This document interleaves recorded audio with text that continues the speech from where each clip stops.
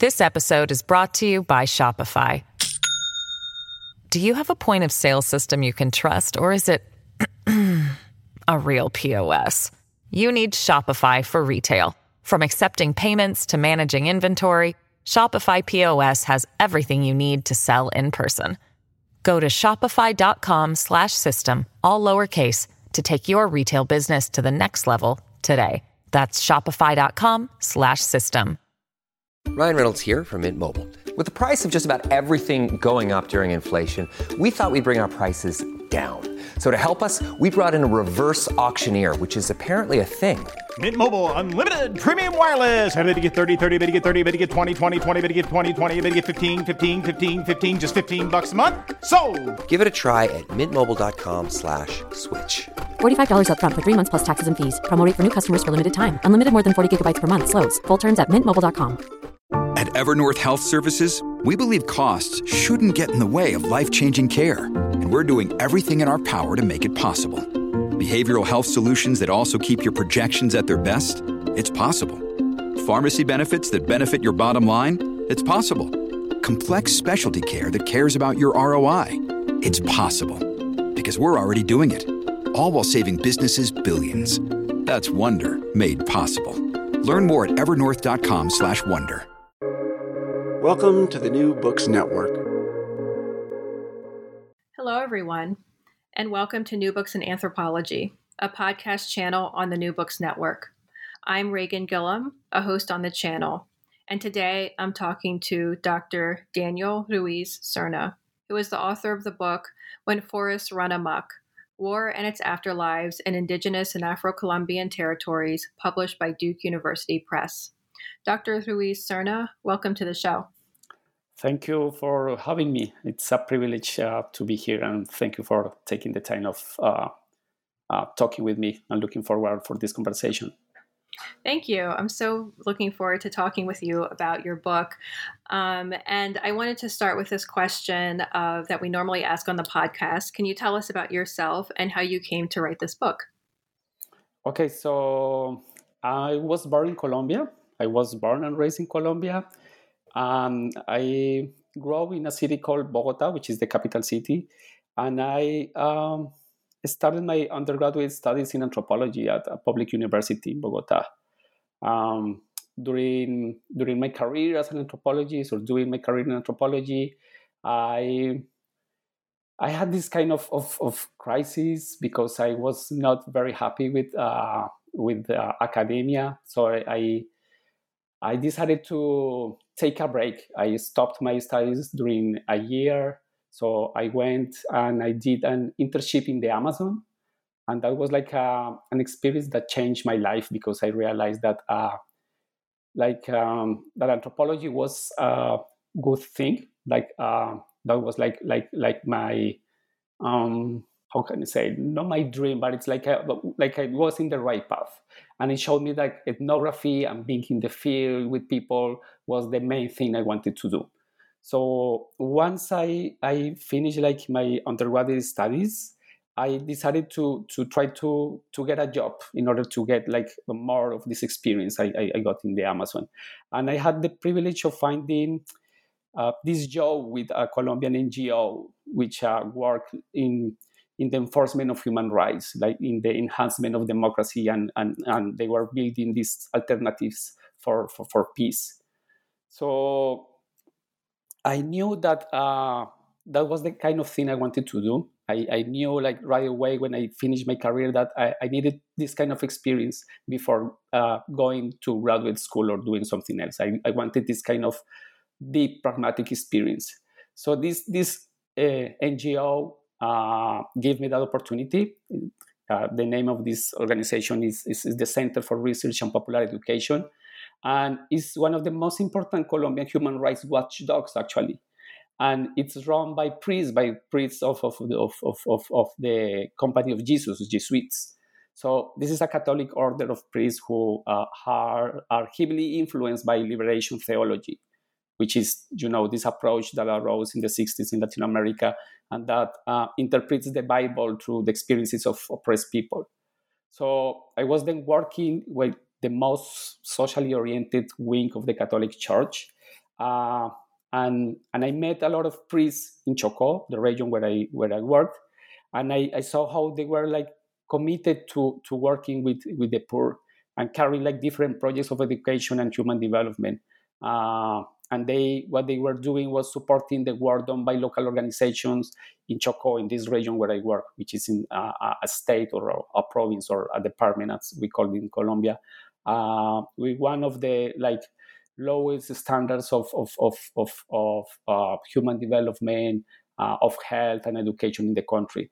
So yeah, I had this opportunity of working with them in this region. And this kind of orientation, the work they were doing of action against oppression, was somehow akin to the kind of practice-oriented anthropology I was trained in at the University Nacional where I studied. Though at the university, like that engaged anthropology had like different roots than those of theology that the priests I worked with had. So essentially, like that kind of engaged anthropology was like nourished by Marxism. So the anthropologists that trained me were very critical of power, and they approach Marxism as an analytical tool. Okay, essentially like a tool also for transformation, an instrument of transformation, and that made a lot of sense in Colombia, in a country like Colombia, because it's it's a society marked by deeply structural inequalities. And we students, we saw ourselves somehow as a kind of privileged social class. And our role was not just to examine the social reality of the country, but essentially like to try to remedy the social issues and the injustices that our research like uncovered. So working with communities, designing research with them and for them was like a kind of duty. And the questions like for what or for whom you conduct research were always questioned leading the design of our proposals. And that's the kind of anthropology I was trained to do. And my work in this region, which is called the Bajo Atrato, consisted mainly in documenting human rights violations, also supporting local organizations. But also many times my work was just being there in the villages, listening and chatting to people. We call that in Spanish like acompañamiento, like be with people, be around them, and we did. And that kind of support of our presence proved to be like very important in times of all the times I was working, because there was this big humanitarian crisis. And many times, like the presence of urban fellows like me prevented incursions of armed groups in some of these villages. So our very presence also was like a means of provide some kind of security and relief to these people who were like facing these terrible problems because of armed conflict.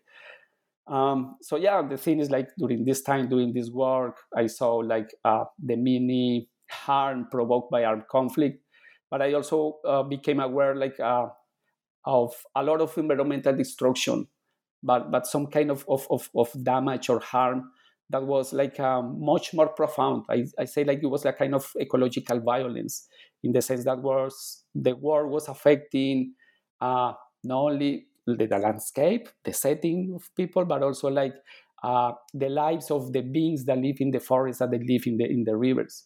So, for instance, war was provoking the anger of the spiritual guardians that protect cave animals. I also became aware how snakes became more aggressive, to the point that shamans had a lot of trouble trying to deal with the poison of those snakes. So I also saw how villages were like swallowed by forests, and how those forests like brought illnesses never before seen. So I learned how these forests like were changing, were facing this violent transformation because of what was happening. So yeah, essentially I was working in this region for almost 4 years, and I realized that the ideas of justice or the local ideas of justice emphasize a notion of living well that tied humans into bigger living networks. So I learned that the violence of armed conflict was not just confined to people, but also extended to the animals and to the spirits, to the plants that are part of the rivers and forests. So, like at the end of that 4 year of work, I decided to stop my work in this region because I felt that it was the time for trying to understand more deeply what was happening there. And I decided to go back to school to pursue my graduate studies in order to, I think my aim was to let like these beings and these experiences like make their way into my thought. So I went back to school with the hope of finding like the conceptual tools to learn, to listen, and to account for this form of suffering that was embedded not only in people's bodies, but also like in this larger context that was not necessarily human. So I suppose that my point here is that the experience I had like working in this region was what nourished my intellectual interest and my research questions, and not the other way around, as often happens in academia. Yeah, thank you so much for recounting your trajectory and your story into this research project. I think that's really important to think about, and it's clear that you bring to bear in this work all of these years of experience that you had working there for the organization that you were working for. And you talked about just now how you were in this region, Bajo Trato, in the Chocó region. And I wanted to ask you more about the context of the site where you did the research. And so Chocó is known as this Afro-Colombian region, or in Colombia, and the people that you're working with or that you were accompanying are Afro-Colombian and Indigenous people, and they seem to be like rural farmers and fishermen. And I wondered if you could tell us a bit about this site and particularly the meaning of rivers in the lives of the people who you worked with. Okay. Yes. So Chocó is this state or a province. Here in Canada, we call about provinces. In U.S. states, in Colombia, they are called departments. So this is like a department located in the northwest Colombia and borders the Pacific Ocean. So in this region, like the most important river is the Atrato River, which is is this imposing river, but at the same time it's big, it's imposing, but it's a slow moving river. And I remember like going through the literature, like some travelers describe this river as a lake in slow motion. So it was like this big river, but at the same time like was so silent, so quiet, like moving very, very, very, very slowly. And this river is very important in this region. When you compare like the Atrato River with other rivers like the Amazon or even the Mississippi, for instance, the Atrato is not that long, but when compared to its length, it is considered one of the rivers with the highest volume of water in the world. So, and all this water comes from about 3,000 different small rivers and creeks, but also from the rain, because this region is one of the rainiest regions in the world. So there's a lot of water, like in heavens, but also in the soil, but also in front of rivers. So the lower or more northernmost course of this river is what I call the Bajo Atrato, which is the region where I live. It's very close to the place where Panama and South America are connected.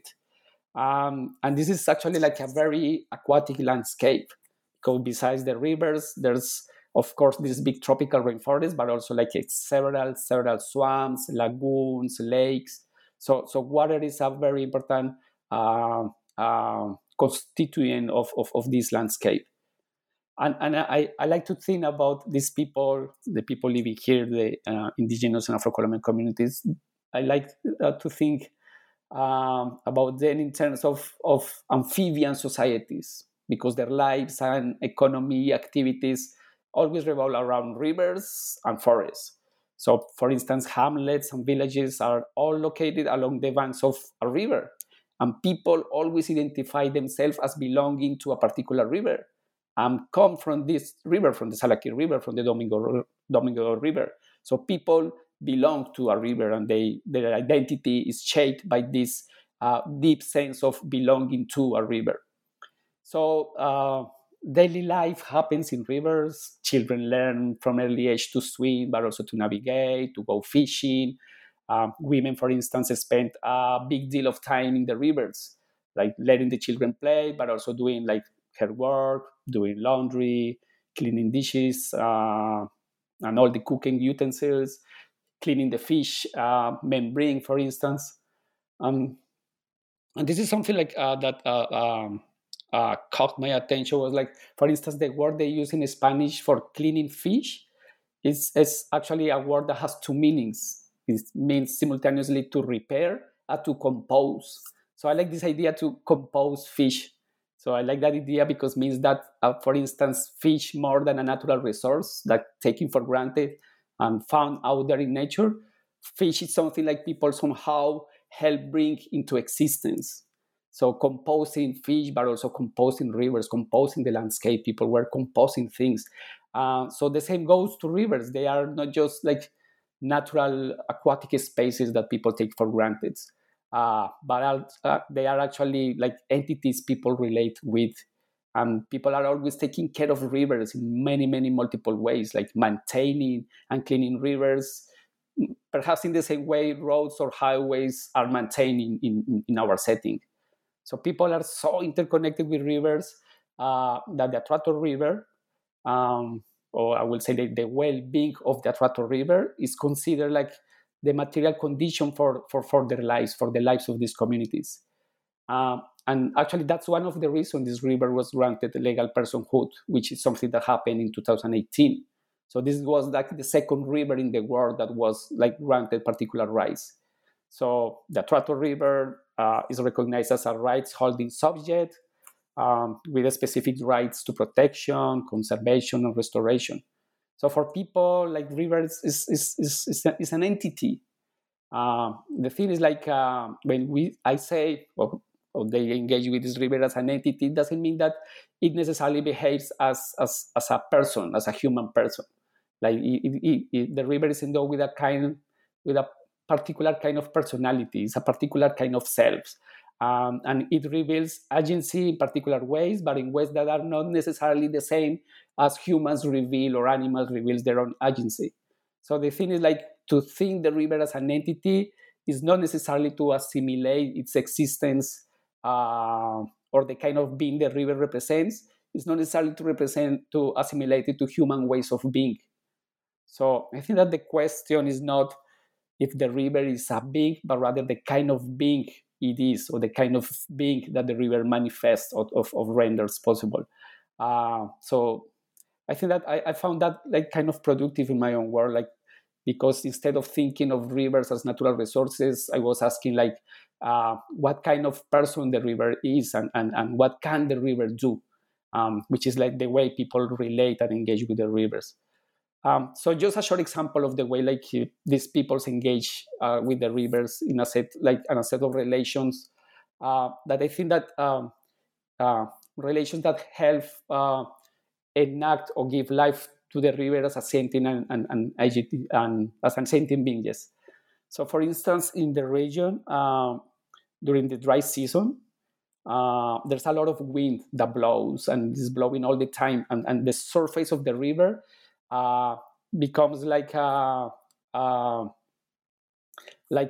surface full of waves, a lot of waves. There's a lot of waves that complicate navigation.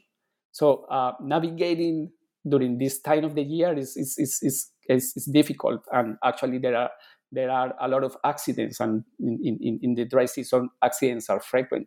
And I remember this occasion when a small boat, like going at full speed, capsized and two men were dragged underwater. So the day after this accident, those people died, and the day after that accident, like the river was like very calm, very quiet, okay, with no waves at all. And the people explained to me that the reason was that the river was behaving in that way because of the death of those two men.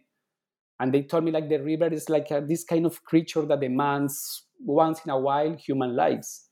And from the moment like the bodies of these two men were found, like the waves and wind like were calm, very, very calm down. So the river was explained to me like had satisfied like its hunger, and it will be peaceful for the rest of the season, which was the case, because after that accident, there were no more drawings victims that year. Okay, thank you so much. That came out, I think, in reading the book, the kind of knowledge that the people have with the river. And I like too how the image on the cover of the book is really evocative of the centrality of rivers in people's lives, because you have this picture of someone on a boat going down the river. And so it evokes even this idea of the highway or the road that you just talked about, how we in living in the United States or something, in particular cities, would think about roads as being these, thoroughfares. That's another way of thinking about the rivers as these central means of transportation and communication and identity as well in the region where you were doing the work. And I thought that I love that first chapter, because you really take us into this world, and you show us it's this other kind of place with other logics at play. And you explain that very well. And so I also wanted to ask about the subtitle of the book, which includes war and its afterlives. And you're looking at how violence is perpetuated against people, spirits, animals, and more than human beings. And so the war in Colombia perpetuated this violence, which displaced people from their communities. And you seem to be doing the research in the aftermath of this war, as you say, and when people are returning to their communities. And so I wondered, for listeners, what was the nature of this conflict and who were the main actors in this violence? Okay, yeah, that's a very tough question, because it's hard to try to sum up like the 50 years of armed conflict in Colombia. I'm going to try to do my best. One important thing here about the subtitle is like I came with this idea of afterlife rather than aftermath. I really like the word because there's not equivalent in Spanish. So the idea of afterlife is to show that the violence is still ongoing in the region, even if armed conflict stopped. Like the violence and the effects are still very present in the region. And the thing is, like, there's still like presence of armies. I'm going to talk a little bit more about that later. But yeah, the consequences of what happened with forced displacement, for instance, with the killing of many peasants, like the consequences of those violent acts are still provoking like a lot of harm. And so this is why I engage with this idea of afterlife, but also because my own interpretation is when you name something in terms of aftermath, seems like to be like a kind of collateral effect. Okay. And the thing is, like, I'm interested in showing that there's no such a thing as a collateral damage provoked by war. Rather, like the destruction of places, the destruction of landscapes is a condition to wage war. And it's even more the case in a scenario like Colombia, in irregular warfare, which is waged in the forest. So what happens to the environment is never like collateral, but it's consubstantial to the way war is waged. So yeah, let's see like the nature of the conflict. So we have in Colombia essentially like guerrilla armies, which started like in the 50s, in the 60s too, all like guerrilla armies with a kind of communist Marxist ideology. Then they were very, very strong during the 60s, essentially in the 80s, they grow because they started to be involved in drug trafficking. So there's this like big expansion of guerrilla armies throughout the country. So at the end of the 80s, there's another like armed actor that appears, that is the paramilitary armies. So it's essentially like some like powerful economic and political elites arming themselves or creating these armies to fight against guerrillas. Sometimes many of these armies were like supported by politicians, even by economic powerful sectors in Colombia.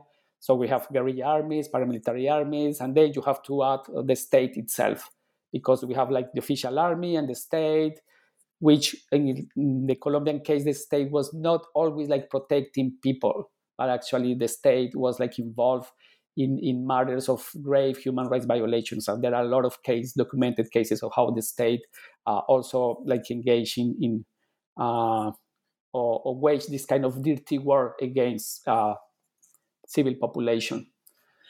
So this is the thing. So guerrilla armies, paramilitary armies, the state. You can add like drug trafficking and the money that comes from that. And in this particular region, in the 1997, there was this huge operation against the guerrilla that occupied this region. So it was a counter-guerrilla army operation, but this operation was conducted by the army with paramilitary forces. So both were like acting together, and that was like very well documented. And actually, because of what happened in this region, the state was condemned by the Inter-American Court of Human Rights. So it was proven that the state and paramilitary armies were waging this dirty war against the Afro-Colombian and Indigenous peoples in this region. So during this like military campaign, the communities were displaced for the lands. So they were forcibly displaced. They have to leave their lands, and they went to a little town close to this region, a town called Pavarando, which in 1997 became like the biggest refugee camp in Colombia. So there were about 6,000 people living there. So essentially, like hundreds of communities from this region were forcibly displaced. In 2000, from 1998 to 2003, people engaged in this long process of returning to their lands, returning to their communities. They decided to return to their lands, but their lands were occupied by paramilitary forces. Guerrillas never left totally the region.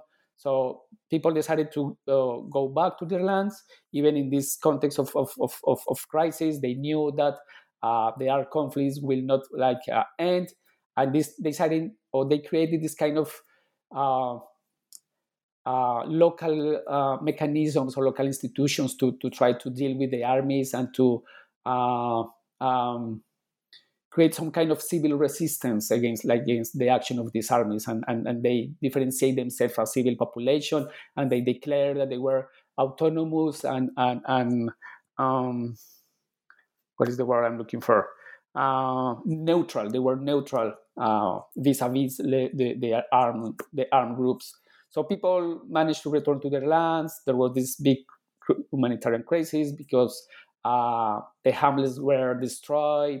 They didn't find their crops, their belongings, so they have to restart once again all their livelihoods. And it was in this context of the returning to their lands that I started my work in this region. After that, many communities managed to get back to their lands. Others decided not to go there because of security reasons. Many families decided to settle on the town, which is called Rio Sucio. So many families didn't go back to their lands, and the pattern of settlement in the region changed forever. So now we have this young generation who didn't grow up in the countryside, but mainly in this town. But even though people managed to have this kind of link with their lands, with their territories, they are called. So they were kids were attending a school in the town, but for instance, families were working in the countryside and bringing food, bringing resources that people needed to live in the town. So there was there was with a food in the town and the other food in the rural area. And the thing is we have a peacekeeping agreement reached in 2016 with one of these guerrillas, the FARC, which was the biggest and the old guerrillas in the country. So there was this peace agreement, which brought a lot of hope. But the thing is in this region, once this guerrilla demobilized, another one show up. So essentially, there's still the presence of different armies. Now they are not called paramilitaries, but they are kind of private armies engaged in drug traffic. There's those other guerrilla armies also participating in the business of narco traffic. So we still have like different armed groups associated to drug production, doing presence in the region, and threatening still the lives of these people. So that's kind of the picture. So yeah, we're to leave it there. Yeah, I know that war and violence and conflict is very complex, and I think that you gave us a clear picture of of the context and what's going on. And I think that's so important for you to tell us about that, since it's this critical marker in your book, and it's part of your argument about how this violence affects the landscape, the people, the more than human beings. That you're talking about in the book, and so I wanted to turn to, I guess, this question of these of the more than human, because it's become, as of late, I guess, a really important and rich vein of anthropological theory and inquiry. And so your book has several beings that are more than human beings, that range from there's all kinds of figures in the book, but one of them, as an example, is these fieras, which are these like beings that live in water, and then you have another spirit called like a water mother, and then the very forests themselves constitute other than human actors in the book. And so I wondered, what does the more than human mean to you and this project, and if you could describe one of the more than human entities in the book. Mm-hmm. Wow, this is a big question too. Yeah, there's during the couple, perhaps the last 2 decades, there's a lot of interest in social science about the non-human, sometimes conceptualized as more than human or other than human. But it's just this idea that in order to understand or account for many social processes, we can not do that without taking into consideration like the lives of other beings with whom our lives as humans are deeply attached. And the non-human or the more than human is very important in anthropological theory because it has destabilized like a set of very anthropocentric ideas about what is to think, what is to feel, what is to have agency, what is to have free will or language, etc. So for me, the other than human is very important because it also destabilizes what means to be a person. Because, in the most basic level, even we humans, we are made of a large set of critters that call our bodies their home. Think, for instance, in the bacteria living in our guts or in our skin. So we are not really individuals. We are really like a constellation of beings. So our very bodies is just an ecology of different kind of selves. So this is important because we are more and more aware that our daily lives are lived in concert with many different entities. Than even our evolution history wouldn't have been possible without the meaningful relations we engage with animals and plants. So our very lives depend on the connections we have with the non-human world. And that kind of interrelationality becomes more evident in a context like the Bajo Trato, which is like, think about this tropical rainforest full of animals and all kinds of beings. So the lives of people are like intermingled with forests and rivers. And some of the beings that live in the forests and the rivers are like recognizable for a guy like me because they were talking about animals and plants. And yet I realized that many of these animals or plants were actually very different than the kind of animals or plants I met before. Or the way that they engage with these animals and plants was different to the way I was taught or told to relate with those beings. Because animals and plants were like endowed with some degrees of agency and personhood. People were asking permission to trees, talking with plants, also dealing with animals in very specific ways, in ways that were not part of my daily life as a urban guy. So even those beings that one can recognize as species, animals and plants, were endowed with a set of characteristics many different than the kinds of characteristics we ascribe to animals and plants.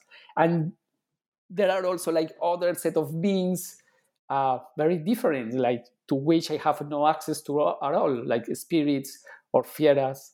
Uh, so I had no access to them in the sense that I didn't see them, but I was from the very beginning aware of their effects, of their presence, of their traces in the landscape, and aware of the consequences their actions have in the daily lives of these communities. So what I learned in this project, on this research, was that essentially, like, our daily lives are intermingled with the lives of different kind of creatures and beings, but uh, the same was in the case of armed conflict, of war. So I realized that war is also this kind of multi-species endeavor. That war is conducted and is planned always in participation with other kinds of beings, and also that the effects of war simultaneously change like human and other than human realities. So. So one of the non-human beings I deal with, or I describe in the book, are called fieras, which is this kind of aquatic creatures that are big and that are like voracious and that may cause a lot of trouble.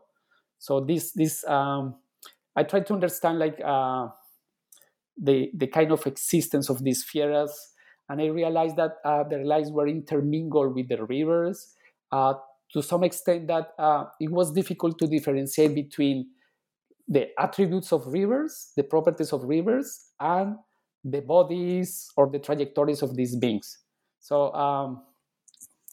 I'm going to try to elaborate on that. But the thing is, like, these fieras like inhabit, for instance, swirls of the sharp bends of rivers.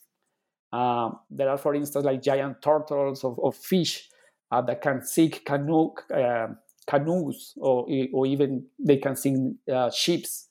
And there are these stories of these giant fish, that have even like eaten people up. So because this is aquatic universe, like there are a lot of stories around fieras.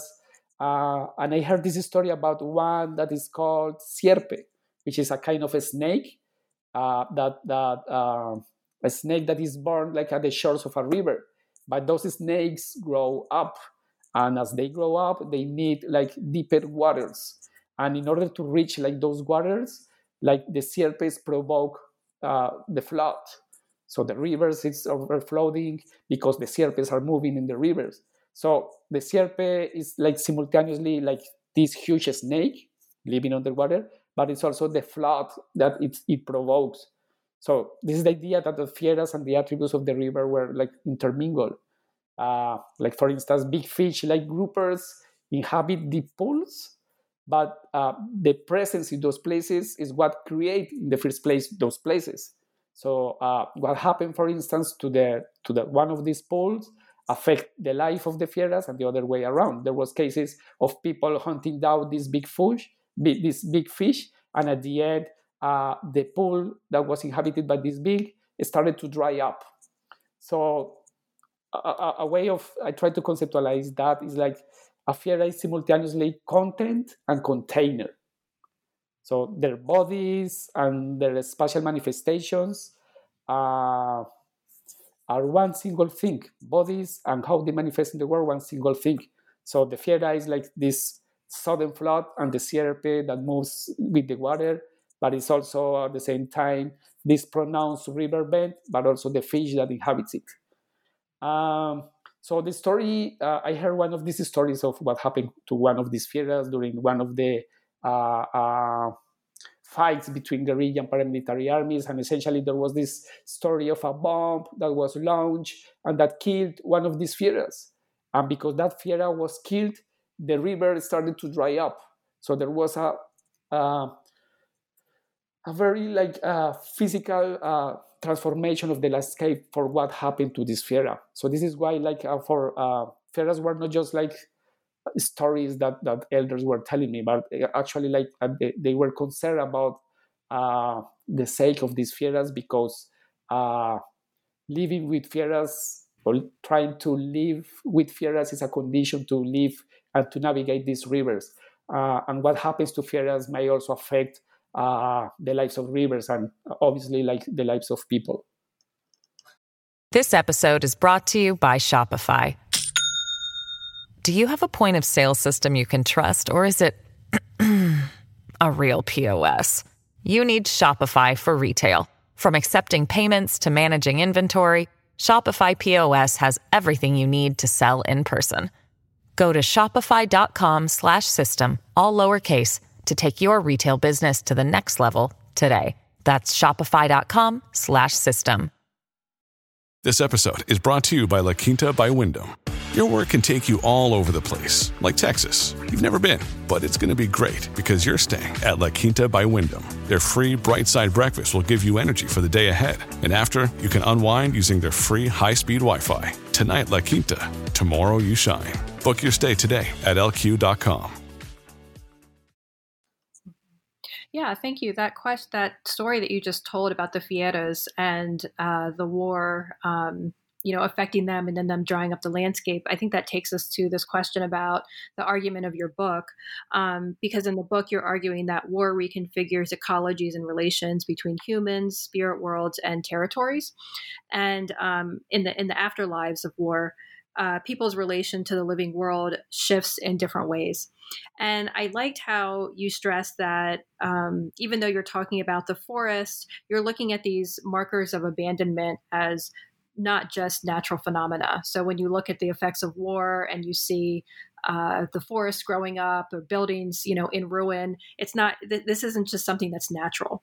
And so I wondered if you could tell us more about how you're interpreting these shifts that are resulting from the war and the violence in the region. Yeah, thank you for that question. I think that helped me make my point, which is that what happens to the environment is never a kind of collateral damage, but essentially it's essential to the way war is waged.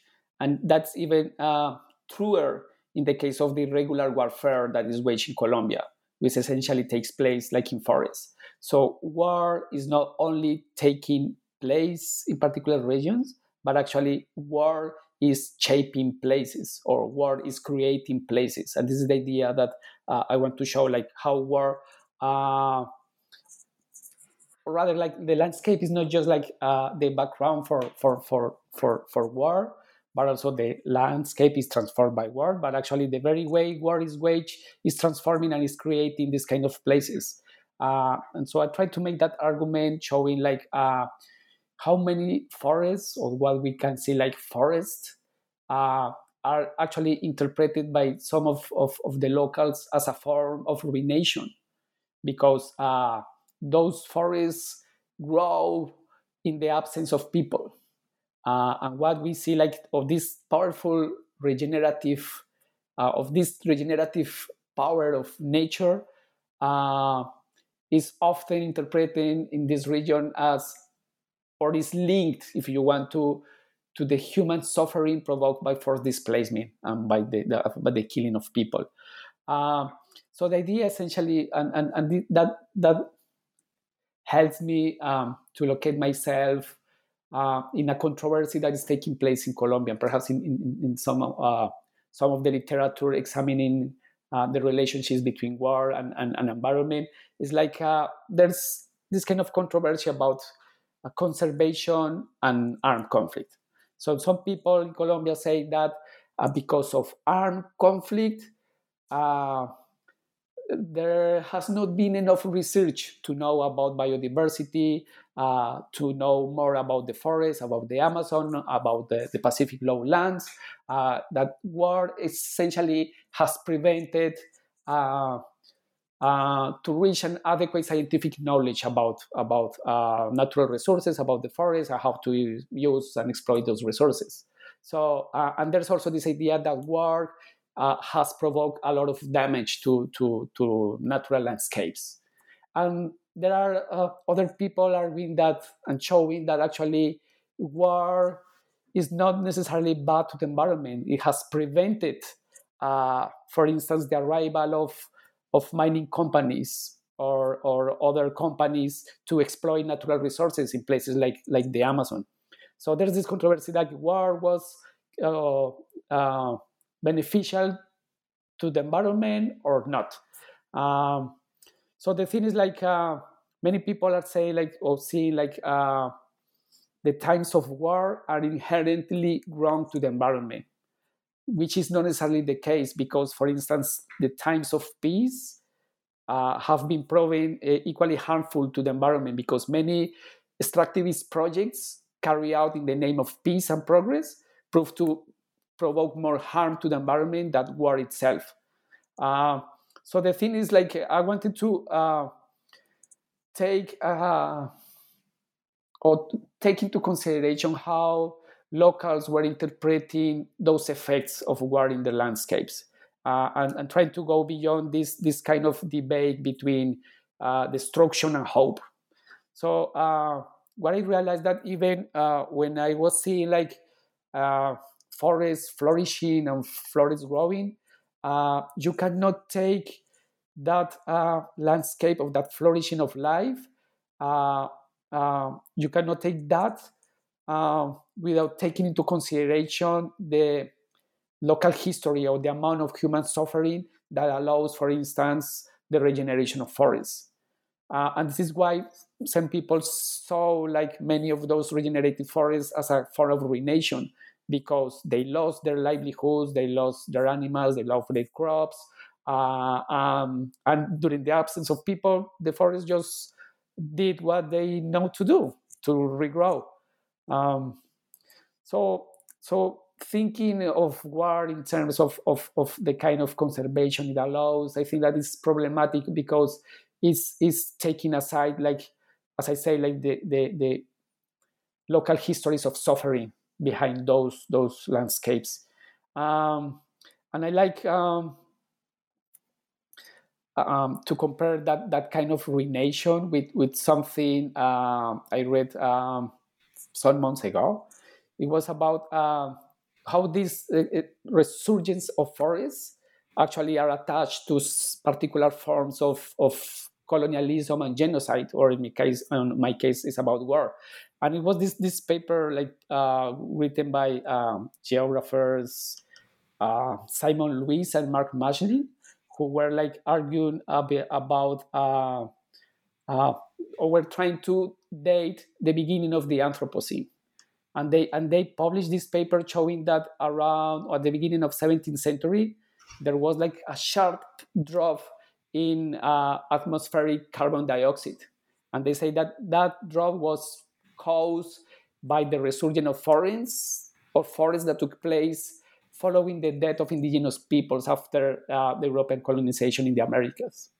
So, as you know, during the Colombian exchange, during the European colonization of the Americas, it is estimated that, millions of indigenous peoples died, largely because of smallpox and the other diseases brought by the Europeans. Because of many of these peoples were farmers, when they died, their fields were no longer tended, and trees were able to grow back. And those trees and those forests suck carbon dioxide out of the atmosphere. So they say that it's the beginning of the Anthropocene. It's called the Orbis spike. The spike is the moment in which you can read in the geological records the beginning of one era to another. So they are saying they are proposing dating the Anthropocene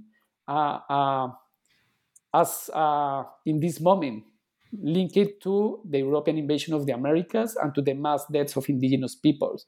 So Anthropocene and genocide are hand in hand. So this is the idea that the carbon dioxide levels fell.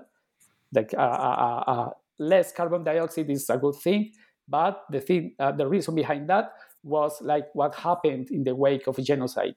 So I think that that's kind of, that illustrates also the kind of frame we have to consider at the moment of evaluating the impacts that warfare has on the environment and in the places that otherwise we can take for granted. Yeah, thank you for that. That's so important. I wanted to make sure we talk about the ontological nature of your argument, because there's several times where you stress that that what you're talking about is the relations between people and land, and that you talk about how these more than human entities are not just people's representations of nature. And you say this, consistently throughout the book. And so, for example, in going back to your discussion of the fieras, or the beings that live in rivers, you write, and I'm quoting you, that they are emergent property of rivers and the human and other than human bodies or components that come together in a given rivering place. And you talk about the territory as being produced or constantly enacted through daily practices of care. And so I wondered if you could talk about this focus on the relationality between people and places, and the other than human bodies that you're talking about. Yeah, this is like something that came up when trying to understand the reality of the existence of these spirits and these fieras. And you can go you can try to follow two different paths in order to interpret the life of these spirits. So one is those spirits are just beliefs, are what people say about. They are a kind of representation that they construct about reality. And the other is no, those beings are objective and they live out there, and we should try to assess their lives in a kind of positivistic way. So I try to move beyond they are just beliefs, or are they actual tangible beings. And I think that what they actually are is something in between those poles. This is what I say, that it's that they are co-emerging, in the sense that they are the result of the multiple practices and relations people engage with in particular places. So those are relations that are taking place in place. So places also participate in the making of these beings. So this is why I think those beings are the result of the meaningful relations people engage with. And when people describe beings like spirits or fieras, they are actually highlighting some properties of the world to which we have no access, because we don't spend our lives living in those places, but also because our upbringings impede us to have access to these beings. So this is the kind of my take in that is those are not just beliefs of people about the world, but through those stories of beings, through their engagement with those kinds of beings, they are stressing properties of the world, properties that have been foreclosed to us because of our epistemological and ontological assumptions about reality and about the world. So given that, I had this kind of discomfort with multiculturalism, in the sense that the multicultural state, for my own understanding, what it does is to make room to people's beliefs and to protect the beliefs of those peoples. And the best it does is to conceive those things as worldviews, but never as statements about the world itself, okay? And I wanted to take seriously what they were telling me and those things. So when someone says that the spirits got mad, so they are pointing out to something that we cannot tackle with the language of rights, or not the language of respect or religion, or of other kind of multicultural language. So again, this is this idea that they are not telling us about their beliefs, but ways of conceptualizing reality. And we should engage with those concepts, with those philosophies, to call into question our own basic premises, but also to show how biased our own culture is and how biased our own knowledge is. So the thing is that we don't need to accept right away like the existence of spirits of or rivers as sentient beings, but we can use those ways of knowing and being to rethink our assumptions, and of course our own institutions, and that should be the case, or even more the case, in a transitional justice scenario, in which you are trying to redress or address the concerns of victims. And in order to be respectful to the experiences of victims, if you treat what they are telling you just as beliefs, like perhaps you cannot really deliver justice in a way that is meaningful to them. Um, so this is the thing. Like we should like focus more on relations, because we are made of relations. The territory is made of relations, and people are also made of relations. So these entities, spirits, fieras, madres de agua, etc., they come to be or they emerge as a consequences of those relations. And this is a way of giving more ontological primacy to relations than to substances or materials. So this is why we cannot understand these beings just in terms of their materiality, or trying to assess their objective existence, because that will just reify our own particular Western mode of knowing and being in the world. Yeah, I'm going to leave it there. Yeah. Yeah, I mean, this takes us to the next question, because you're talking about justice and policies, and multicultural policies, and how we should interpret, or how redress should be carried out, right?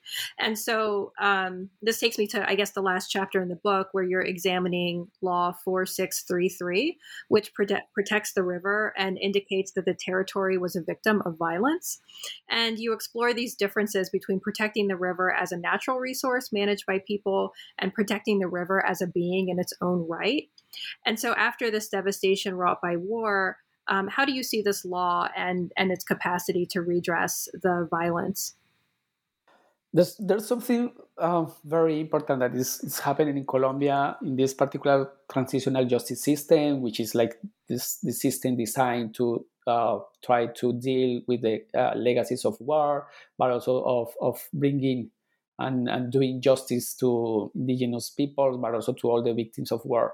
So something important that happened was like indigenous ways of conceptualizing things have been incorporated into the legal frame, into this transitional justice system. And this idea of territory as a victim was a concept brought by indigenous peoples, because at the beginning, the Colombian state, designed a particular law, but indigenous peoples, but indigenous organizations were telling like, that particular law, the way you are conceiving the law, is not really addressing our own concerns, and is not really like taking in consideration our very experiences of war. And because we have this deep relation with our traditional lands, with what they call territories, and because what has affected us has also affected the territory, and because there were also actions that targeted the territory itself, that make spirits disappear, for instance, we need that the state reconsider the territory as a victim. So it was a very like important step. It helped to somehow decolonize justice. But there has been a little problem with that. It's like the way the multicultural state interprets this idea of the territory as a victim has been by using environmental language. So for many institutions of the state, when people are saying about the territory as a victim, they think they are just pointing out to the environmental consequences of war, to lost biodiversity, to pollution, to deforestation.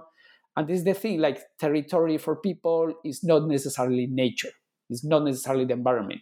Territory is also nature, the environment, but not only that. It's more than that, because the territory is a sentient being. So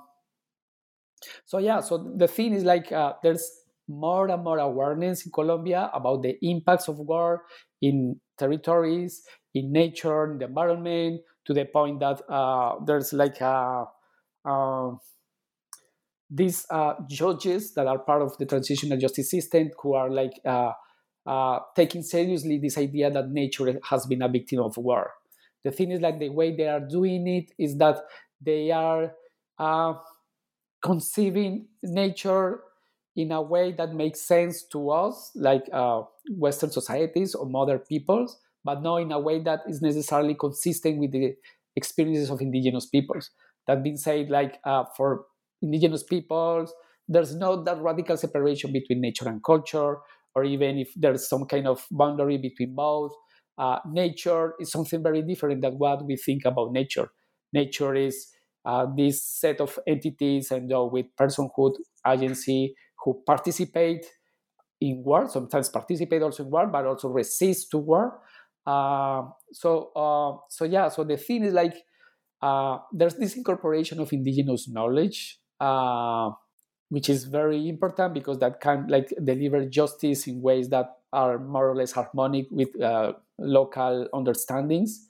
But there are many challenges ahead because when conceiving what's happening there in terms of what's happening to the environment, that reinforces some kind of ethics of an ethics of environmental conservation that somehow takes aside like the ontological aspect of what people are pointing out, of what people are telling us when they are framing the suffering in terms of suffering of the spirits. So if we focus only on environmental conservation or the environmental aspects of that damage, we will just refight the boundary between science and culture, between those who can speak on behalf of nature, essentially like scientists, biologists, etc., and those who are just speaking about beliefs about nature, and that's not necessarily the case. So that's that.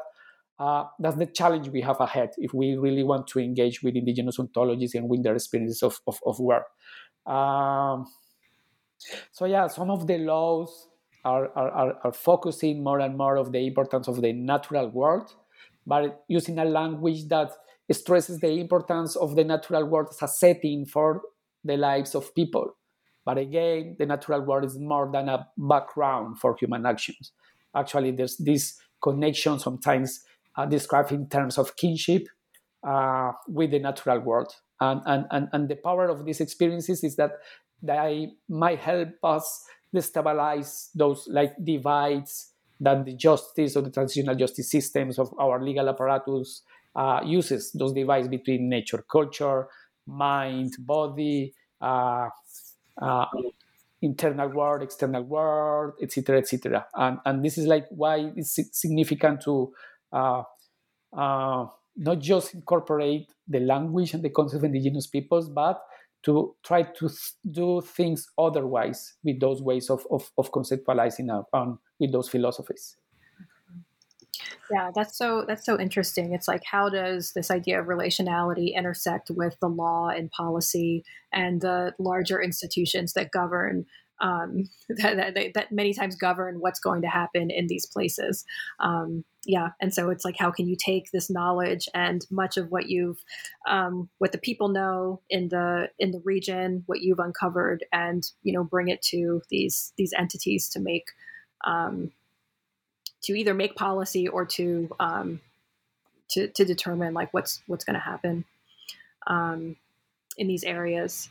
And so I have just one more question about the photos in the book, because the book is full of images, and I know that anyone who picks up the book will be like riveted just with the world in which you're examining and the ideas and arguments that you're making, but also the images and pictures in the book are just striking. And so in some ways the images are kind of documenting what you say, like you're talking about, for example, ruined buildings, and then you'll see a picture of the building that you're talking about as an example. But other times the images kind of exceed the text in different ways as well.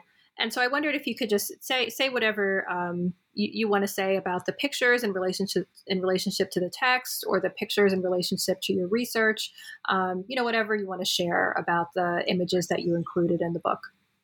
Thank you. I'm very glad you felt that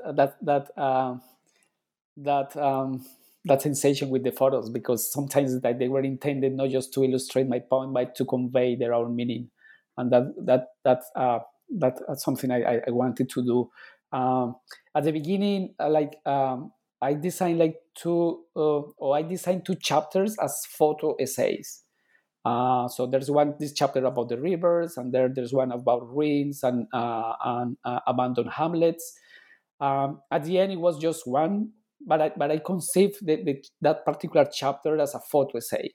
It was not like I'm going to write my text and to show images to illustrate my point, but I wanted images to convey their own meaning, because I was dealing with, non-human beings, non-human lives, forms of non-human memory. So I should also explore ways of conveying people, non-human relationships in ways other than words, because like the relations with beings like sometimes exceeds our representational ways of thinking, and images sometimes help to do that.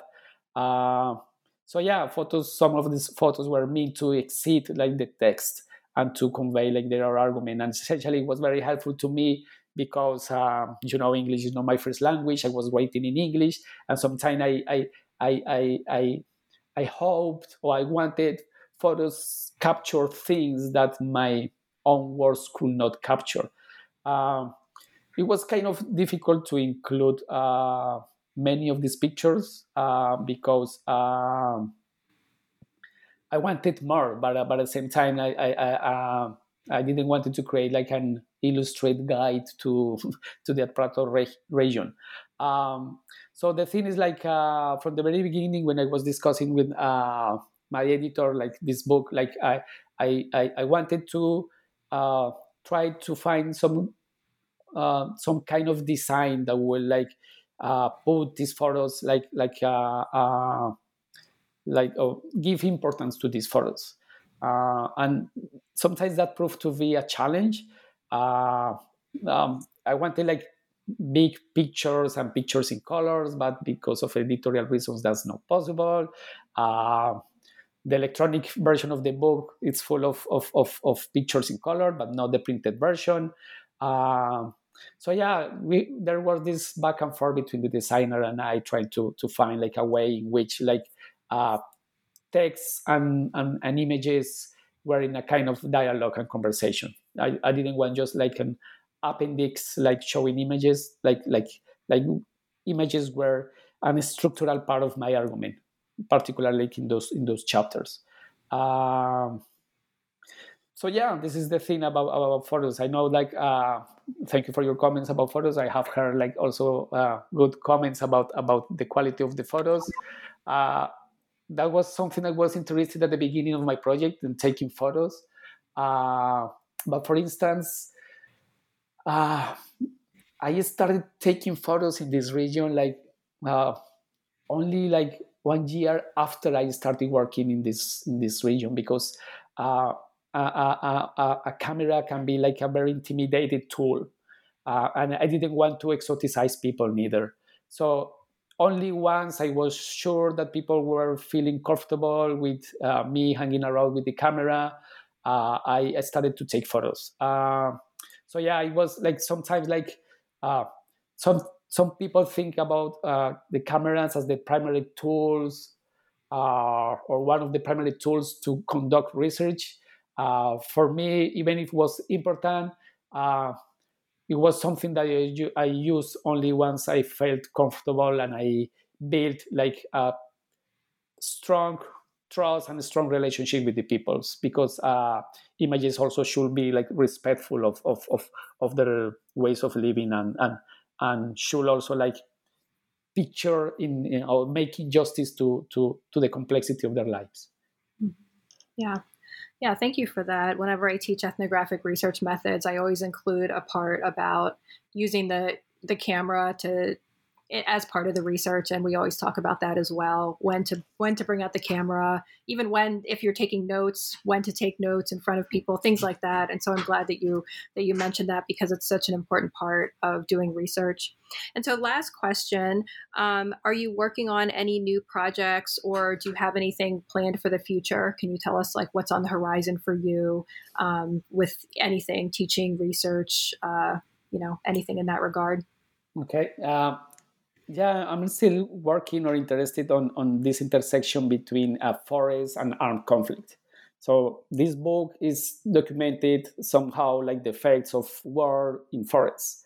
But now I want to take the other way around to understand how forests shape the way violence is perpetrated, how forests shape how violence is conducted, but also how violence is experienced.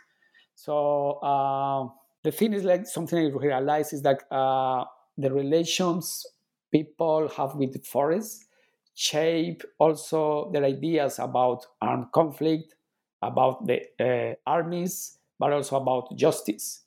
So the project of the kind of research I'm doing right now is about looking at war through its connection with the materiality of forests, with the affectivity of forests. Because again, forests are not just like a terrain on which war is waged, but it's also like a kind of medium through which violence is conducted and experienced. So the premise of my ongoing research is like kind of simple, is like the experiences of war cannot be dissociated from the landscapes where they materialize. So I wonder about the role forests play in the interpretation that rural communities make of violence, and how is that the violence associated to armed groups sometimes like seems to mirror the kinds of powers often people attribute to forests. Mm, just an example of that, like during one of my trips to the Amazon, I was working with some children, and I asked them to draw white animals, to draw their forests and what lives in their forests. And there was this particular drawing in which like you could see like jaguars and toucans and other beings, but there was also like a tiny figure wearing like a uniform, a camouflage fatigue. So the children were drawing a guerrilla soldier as a being of the forest, as another animal living in the forest.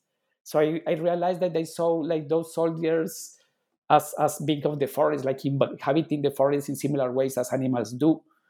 So this is the thing, like forests are dangerous places, but also sometimes are places where people go to enhance shamanic powers.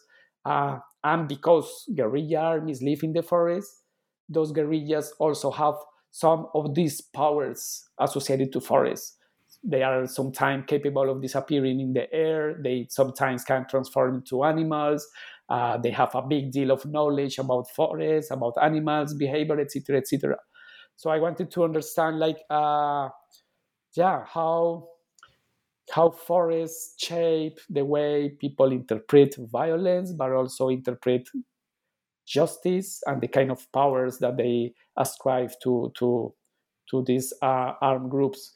I call it like forest experiences of political violence.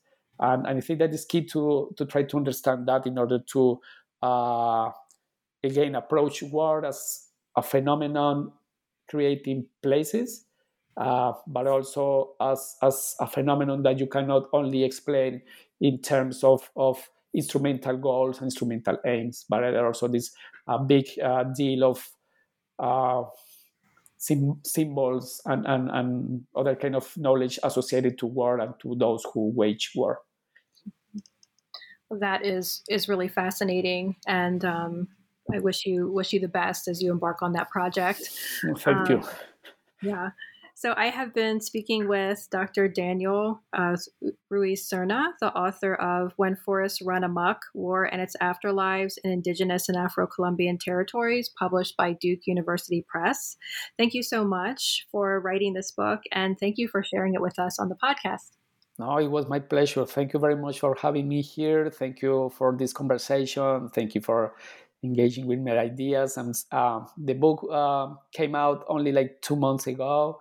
I'm dealing with this weird feeling about like this is something I wrote, and I see people engage with my ideas. I see like the book doesn't belong to me now. It's like it's out there. Like my ideas are becoming public, and I'm glad that the book is triggering this kind of conversation. So very thank you very, very much for having me here.